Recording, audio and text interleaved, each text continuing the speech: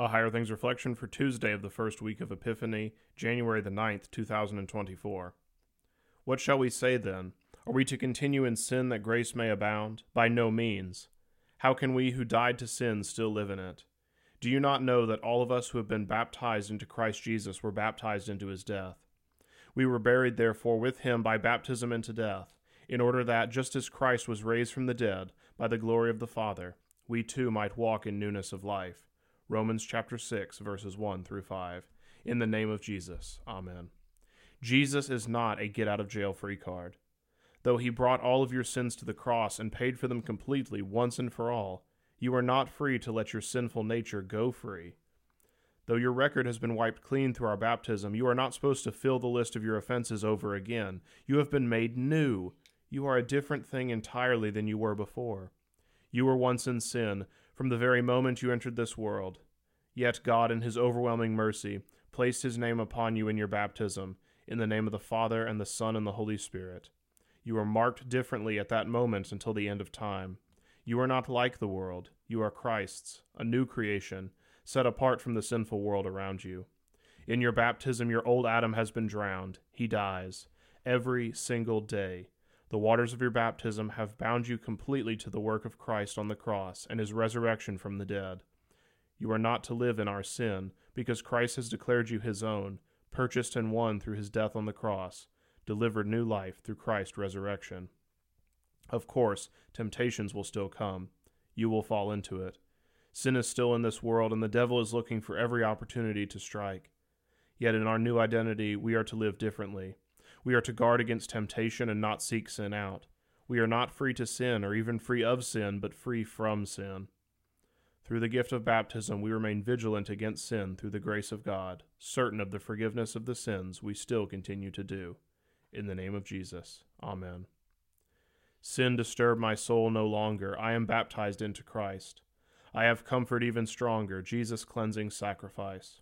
Should a guilty conscience seize me, since my baptism did release me, in a dear forgiving flood, sprinkling me with Jesus' blood. LSB 594, verse 2. I thank you, my heavenly Father, through Jesus Christ, your dear Son, that you have kept me this night from all harm and danger, and I pray that you would keep me this day also from sin and every evil, that all my doings in life may please you. For into your hands I commend myself, my body and soul, and all things. Let your holy angel be with me, that the evil foe may have no power over me. Amen. Our Father, who art in heaven, hallowed be thy name. Thy kingdom come, thy will be done, on earth as it is in heaven. Give us this day our daily bread, and forgive us our trespasses, as we forgive those who trespass against us. And lead us not into temptation, but deliver us from evil.